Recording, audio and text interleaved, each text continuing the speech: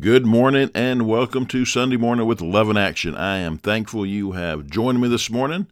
My name is Ken Tuck, and I am thankful to be here with you to share the Word of God this morning. We are concluding our 11-part series on the full armor of God. Now, this is the longest series that I've taught here on Sunday Morning with Love in Action. If you've missed some of the teachings and you would like to hear them, you can listen to them on the Love in Action podcast. You can find the Love in Action podcast on Apple Podcasts, Podbean, Spotify, wherever you listen to podcasts. You can find the Love in Action podcast, and you can listen to the parts of the series that you have missed. If you've missed the other 10 lessons, well, don't tune out just because this is the last one, because God will have something for you in His Word this morning. I promise you that. Before we get into our last lesson on this series, let's go to our Heavenly Father in prayer. Father God, we thank you. God, what an awesome God we serve. What an awesome privilege it is to serve you. You are holy, you are mighty, you are awesome. God, that's the best word I can come up with to describe you in the English language is awesome. Thank you for loving us, God. Thank you for sending your Son, Jesus, to pay the penalty for our sins. And I thank you, Jesus, that you died on that cross for our sins, and on the third day, God, you raised Jesus back to life. So all who believe shall not perish but have eternal life. That's for everyone on the face of this earth who believes upon the name of the Lord Jesus Christ shall be saved. Lord, I pray that those listening this morning who have not believed, I pray that this will be the morning that they do and that they give their lives to you. For the believers out there listening, God, I pray that you will encourage them through your word, that you will just lift them up, Lord, and let them know that you're with them, that you love them, and that you've got a purpose for us, Lord. And I know one of those purposes, the main purpose is to get to know you, our Father, and to receive your love and to give you our love and to tell others about you, Jesus. Father, I pray for each person listening, Lord, whatever situation they may find themselves in this morning, good or bad, sick or going through issues in relationships or maybe finances, whatever it is, Lord, I pray each one will turn to you and give it to you. For you tell us in your word to cast all of our cares upon you because you love us, because you care for us. Thank you for that, Father. Lord, as we open your word this morning, we ask, Holy Spirit, that you teach us, that you guide us, lead us into all truths, and may we be doers of your word and not hearers only. Father, we love you, and it's in your name, Jesus, we pray. Amen. In this last lesson on the armor of God, we're going to look at an item that is not mentioned in Ephesians chapter 6. Now, Ephesians chapter 6, verses 10 through 20 is where we find the full armor of God, as Paul describes this full armor. And for 10 weeks, we have been looking at each piece. We've been talking about the armor of God, the importance of it, what it means, how to apply it to our lives. But the last piece that we're going to look at is not mentioned in Ephesians chapter 6. Rather, it's found in the Old Testament, in the book of Isaiah, the great prophet, and it's called the cloak of zeal.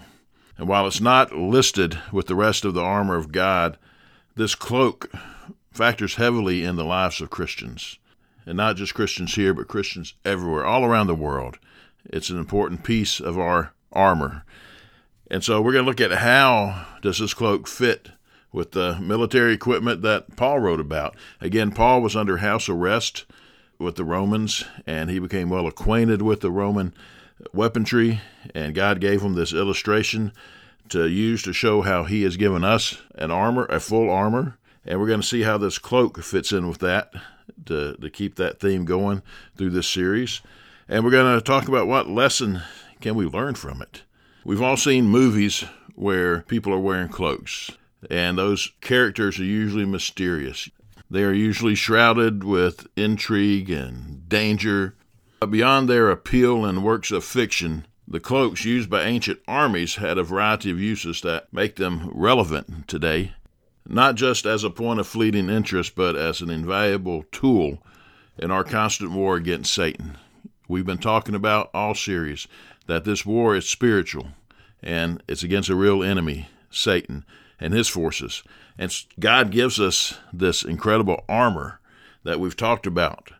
And this cloak of zeal is something that's very important for us to look at.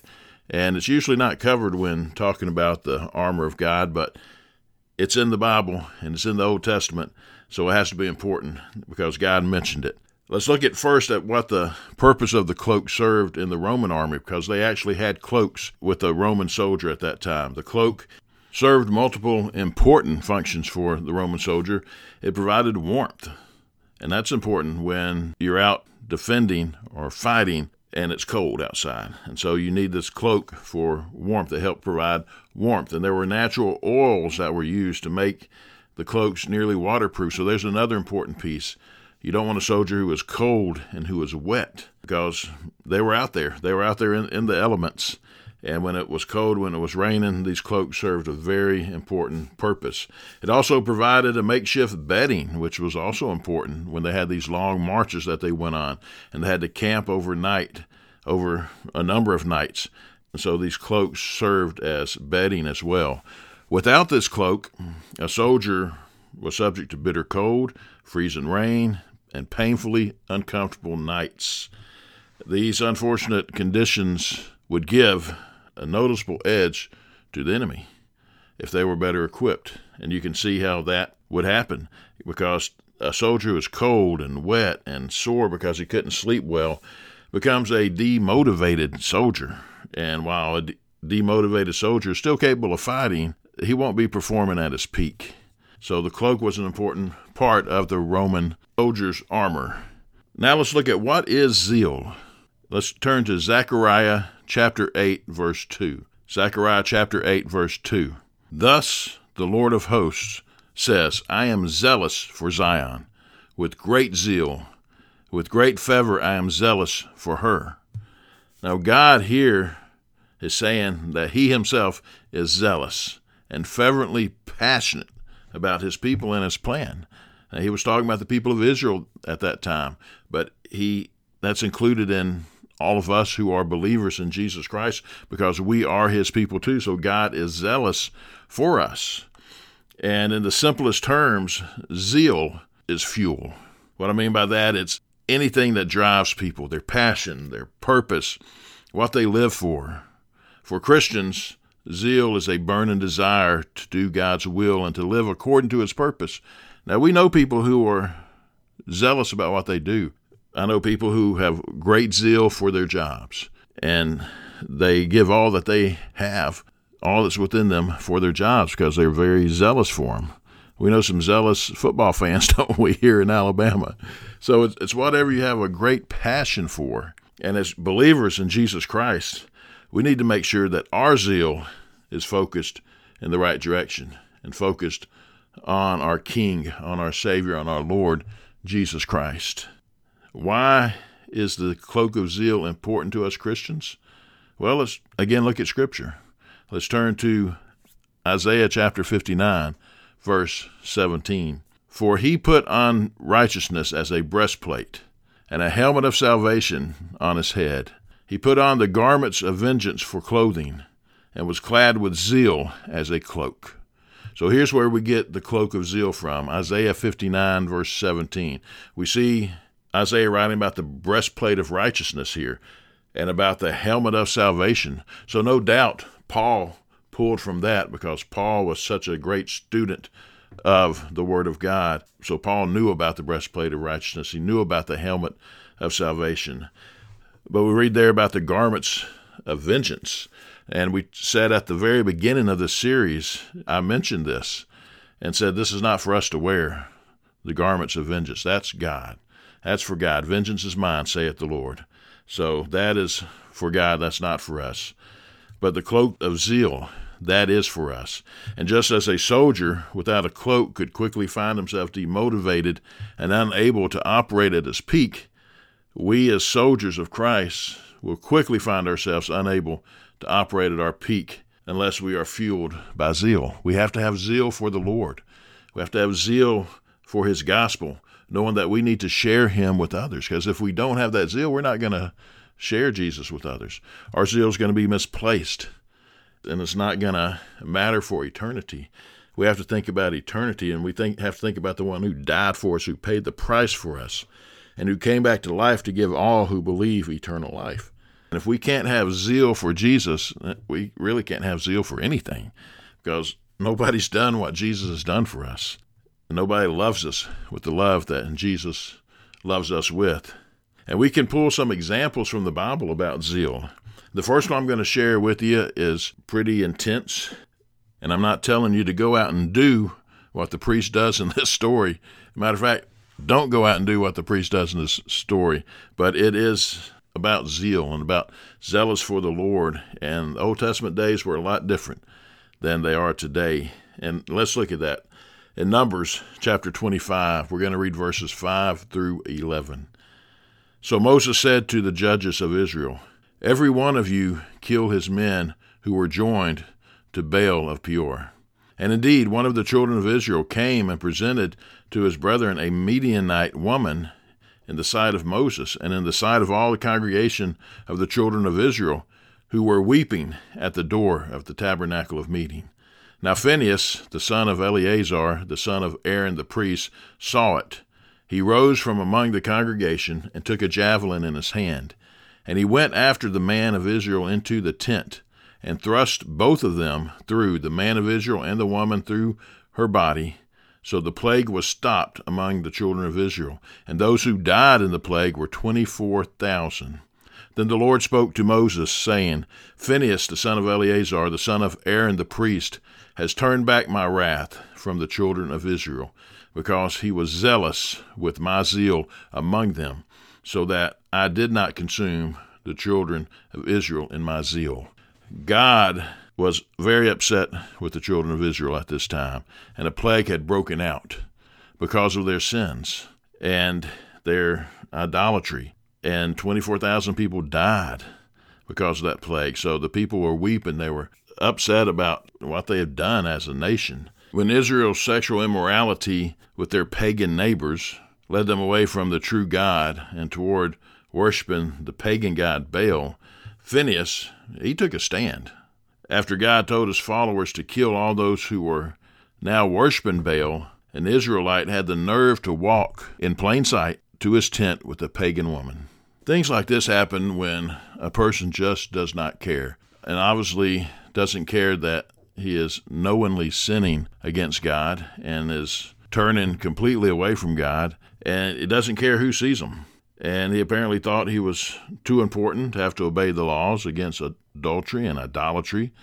And Phinehas, he was on fire with zeal for God, and he followed those two into the tent and ran them both through with a spear. It seems like a harsh response, but Phinehas receives commendation from God, and later a reference in Psalms. And why? Because when God gives us a command, we are to keep it. The zeal of Phinehas is remarkable, because while the rest of Israel, they just stood there and watched. Nobody said anything. They just watched this guy walk in with this pagan woman in front of everybody. But Phinehas said, "No, I'm going to take a stand here, because I know what God has told us to do, and I'm going to listen to him." Phinehas stood up, and he took the initiative, acting on the word of God. Now, God does not command us to take the lives of people today. So that's why I prefaced this story that I'm not telling you to go out and do this. Don't do this. God's not telling us to do this. But the example here shows the kind of zeal we must have for God. We need to stand firm on the word of God. We shouldn't waver to the left or to the right. And we need to stand for what matters. We need to stand on the word of God. Let's look in the New Testament. Colossians chapter 4, verses 12 and 13. Epaphras, who is one of you, a bondservant of Christ, greets you, also laboring fervently for you in prayer, that you may stand perfect and complete in all the will of God. For I bear him witness that he has a great zeal for you, and those who are in Laodicea and in Hierapolis. We're given a different example of zeal here in Colossians. We're given this very brief glimpse of Epaphras. And from this passage that Paul wrote, we learn two important facts about this man. First, he was a member of the early New Testament church. And second, he had zeal. And Paul commends him to the church for always laboring fervently for you in prayers. This was how his zeal showed himself, through fervent prayer. He cared deeply about his fellow laborers in Christ, and as a result, he dedicated much of his time toward petitioning God on their behalf. And we talked last week about prayer and about supplication, about praying always. And this man was doing that, and he was praying for his brothers and sisters in the church. And true zeal for God's way means a love for and a desire to serve our brothers and sisters, just like Ephraim did. I often think of Simon the Zealot when I hear the word zeal or zealous or zealot. We know that Simon the Zealot was one of the disciples of Christ, one of the first 12 disciples of Jesus, and he's one of the most obscure apostles. We don't read much about him at all in the Gospels or in Acts or in any of Paul's letters. So we don't know a whole lot about Simon. He plays no particular role in the Gospels, and is only mentioned by name in the list of the apostles, and we find that in Matthew, Mark, Luke, and in Acts. We know almost nothing about Simon the Zealot. All we know is that he was called the Zealot, and that's kind of ambiguous in and of itself, because we're not exactly sure what it means, though there are several strong possibilities. He may have belonged to a Jewish sect known as the Zealots, who were bent on revolution and looking for a Messiah to come and violently overthrow Rome. And that's how he's portrayed in the television series The Chosen. And of course, if you're watching that series, you see how he meets Jesus, and Jesus really disarms him of his weapon and says, "Follow me." And so he becomes zealous for Jesus, for the gospel of Jesus Christ. He could have been, before meeting Jesus, he could have been just zealous for the Mosaic law. We really don't know, but we do know that he had zeal for Jesus because he followed Jesus, and he was one of the 12, and he got to spend 3 years with Jesus. And even in the early church writings, we don't read much at all about him. Some say he went to Egypt and proclaimed the gospel, and while there he was martyred by being sawed in half. Others say that he ministered in Persia, and he was killed after refusing to sacrifice to the sun god. So either way, he had zeal for the gospel of Jesus Christ, and he gave his life for the gospel. And if you're willing to give your life for something, then you have zeal for that. That's why I often think of Simon the Zealot when I hear the word zeal. John chapter 2, verses 15 through 17. When he had made a whip of cords, he drove them all out of the temple with the sheep and the oxen, and poured out the changers' money, and overturned tables.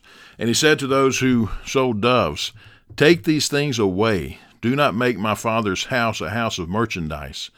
Then his disciples remembered that it was written, "Zeal for your house has eaten me up." What better example of zeal could there be than our Lord and Savior Jesus Christ? Our King Jesus, he had zeal for our Father's house. He said, "Don't make it a den of thieves."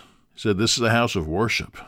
And the disciples recognized this as a case study in being motivated by godly zeal. And it's in Matthew 21:13 where Jesus said that they made the temple a house of thieves.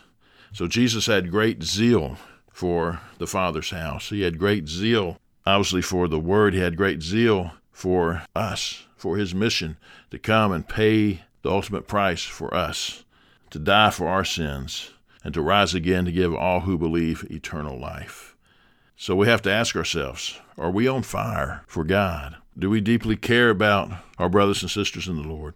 Do we deeply care about the fact that there are people all around us who are dying and going to an eternal hell?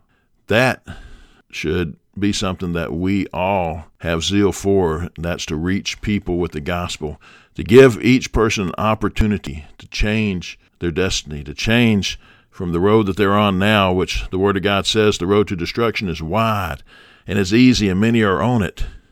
And the road that leads to life is hard, and few are on it. But we need to tell people about Jesus so they can have that opportunity to change roads, to turn from an eternity of torture, an eternity of being separated from God forever and ever and ever, to life, Jesus Christ, the one who died for us, the one who was raised again for us, the one who saves our eternal souls. For all who call on the name of Jesus shall be saved. Have you called on the name of Jesus yet? Maybe you did when you were younger, but through the cares of life and the distractions, you wandered away, and you maybe listened this morning and you hadn't really thought much about Jesus. You might not have thought much about the gospel, but you turned the radio on and this radio station popped up. It's no mistake, my friend. God has a message for you. He still loves you. He has not forgotten you, and he is standing there with arms wide open, ready to receive you back. Just call upon his name, the name of Jesus, and ask God to forgive you and that you want to come back home to him. And just like the prodigal son, he will welcome you back with open arms and celebrate. The angels in heaven will celebrate over you. Just return to Jesus Christ and start living for him. And if you're listening this morning and you've never made that decision, what an awesome time to do it, because it's now. It's today. We're not promised tomorrow. We're not promised the next 10 minutes. I'm not trying to scare you into salvation. I'm just presenting facts. People die every day, and many of those people didn't know they were going to die. Some people have a terminal illness, and they know that unless God intervenes, they're going to die. But many people don't. Death just happens. So have you thought about where would you go when you die? If you died this second, would you go to heaven or would you go to hell? And if your answer is, well, I don't know, then you're not going to heaven, because the Bible makes it clear that we can know and have confidence in our Lord Jesus Christ that we are going to go be with him forever. John 3:16, for God so loved the world that he gave his one and only Son, that whosoever believes in him shall not perish, but have eternal life. Verse 17, for God did not send the Son into the world to judge the world, but so that the world might be saved through him. The one who believes in him is not judged. The one who does not believe has been judged already, because he has not believed in the name of the only Son of God. Do you believe? Romans chapter 10, verse 9, we read that if we confess with our mouth that Jesus is Lord and believe in our hearts that God raised him from the dead, we shall be saved. Verse 10, for with the heart a person believes, resulting in righteousness, and with the mouth he confesses, resulting in salvation. For the scripture says, whoever believes in him will not be put to shame. And then verse 13, for everyone who calls on the name of the Lord will be saved. Have you called on the name of the Lord Jesus? Oh, I encourage you to do that this morning. I plead with you, do that this morning. And let me just lead you in a simple prayer, and it's a lot more than just saying a prayer. It's believing with all your heart, like we just read in Romans. All your heart, not just head knowledge, but with your heart, with all that's within you. Just pray along with me. Pray, dear God, I come to you. I know I'm a sinner. I know I haven't been living for you, but I want to. I want to start today. So I come here this morning to give you my life. Thank you for giving your life and dying on that cross for my sins, because I believe with all my heart that you did that. I believe with all my heart that you rose from the grave on the third day to give all who believe eternal life. And I confess right here, right now, that Jesus, you are my Lord. You are my Savior. Forgive me, Lord. Forgive me for all my sins. Cleanse me from all my unrighteousness. Make me whole. And help me day by day to live for you. Fill me with your Spirit. Thank you for saving me, Jesus. I love you. And it's in your name, Jesus, I pray. Amen. If you prayed that prayer this morning, I would encourage you to tell somebody. I would love to hear from you. You can email me at ken.tuck@loveinactionministries.com, ken.tuck@loveinactionministries.com. You can call us at Love in Action at 334-494-4995. That's 334-494-4995. I'd love to give you some next steps. I'd love to tell you about baptism. And matter of fact, I will right now. Baptism doesn't save you, but it's very important because it's often a person's first obedience to Jesus, and that's to follow him in baptism. He tells us to be baptized. And I say it doesn't save us because it doesn't. Jesus did. When the thief on the cross got saved, he asked Jesus, remember me when you enter your kingdom. And Jesus said, today you'll be with me in paradise. So immediately he was saved, and he didn't have time to come down off that cross. They didn't let him off the cross to be baptized. He went home to be with Jesus in heaven that day. But baptism is important, very important. Again, it's an act of obedience. It's an outward sign, outward witness to others that you are following Jesus. There's a lot of symbolism in baptism when you're immersed, because the word baptism in the Greek is baptismo, which means to immerse. So as you're immersed in the water, it's symbolic of dying with Jesus to our sins, just like he was buried and put into a tomb. And then when you rise up out of the water, it's symbolic of rising back up to that new life with Jesus that he gave you. And when he arose from the grave, came out of the grave conquering death, sin, and Satan, he says, all who believe shall have life and life eternal. And so that's symbolic of that. And the blood of Jesus washes us clean, and the water is symbolic of that. So I would encourage you to be baptized. But I have some material I'd love to send you to help you along with some next steps, because we all need somebody to help us along. This road that we walk with Jesus is not one that we travel alone. He doesn't intend it to be that way. He intends us to walk this life with other brothers and sisters, with the body of Christ, and encourage you to find a church home to go to. You might think, oh, church isn't for me, Ken, but you know what?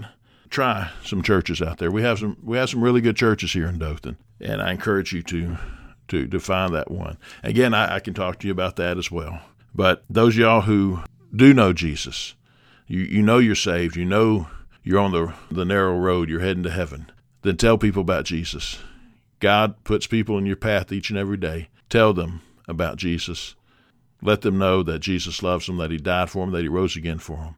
Have zeal. Be zealous for our Lord and Savior, Jesus Christ. And let's apply this cloak of zeal that I've been talking about today. It's something like this. Imagine you go to a gas station, you fill up your car, and then for the next several hours, you turn your car on and just let it run idle and waste all of that gas. And that sounds kind of ridiculous, doesn't it? Who's going to do that?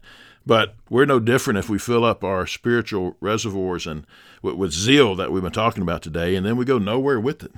And as mentioned before, it is a type of fuel, and one that gives us strength to live God's way. Jesus and Phineas both saw situations that showed disrespect for God, and they took the appropriate action. We should be driven to take a stand for God's way when we see it defamed. And the most effective way to do that is by letting our actions show the truth. Let's live and act with love, the love of Jesus Christ. We should also direct our zeal inward and think about what sins do we have in our lives that separate us from God. Don't point fingers. We're not supposed to point fingers. We need to look inside our lives and see what's going on there. And if we're content to let sin remain in his temple, which our body is the temple of Christ, then we need to have some serious prayer, because our salvation was purchased at such a high price by Jesus, the ultimate price. Our zeal should provide us with the desire to eliminate sins from our lives immediately. We cannot properly live for Jesus while having knowing, calculated sin. We know that we're sinning, and we're going to do it anyway. That's what I'm talking about. I'm not perfect. I mess up, but I don't want to be doing willful sin. And that's what I'm talking about here. And if we have willful sin in our lives, we need to go to God with it right now, confess it to him, ask him to forgive us, and ask him to deliver us from it and help us to live for him with zeal each and every day. Also remember Ephraim. He had zeal for his brothers and sisters in Christ. And take note of those who need prayer, and seek out ways that you can serve them both at church and throughout the week, and pray for our brothers and sisters all around the world. A true disciple of Christ, like his or her teacher, is always seeking how he can serve those in need. And don't do it out of desire to get ahead, but out of zeal for our Father's house, out of zeal for the gospel of Jesus Christ. Let's serve one another. Well, that concludes our study of the full armor of God. Again, if you missed any of them and you want to go back and listen, just look up the Love in Action podcast wherever you receive a podcast, and you can listen to the messages there. Thank you so much for joining me this morning. I hope you have a great rest of the day. I hope you have a wonderful week coming up. And I pray, may the Lord bless you and keep you. May he cause his face to shine upon you and be gracious unto you. May he lift up his countenance upon you and give you peace.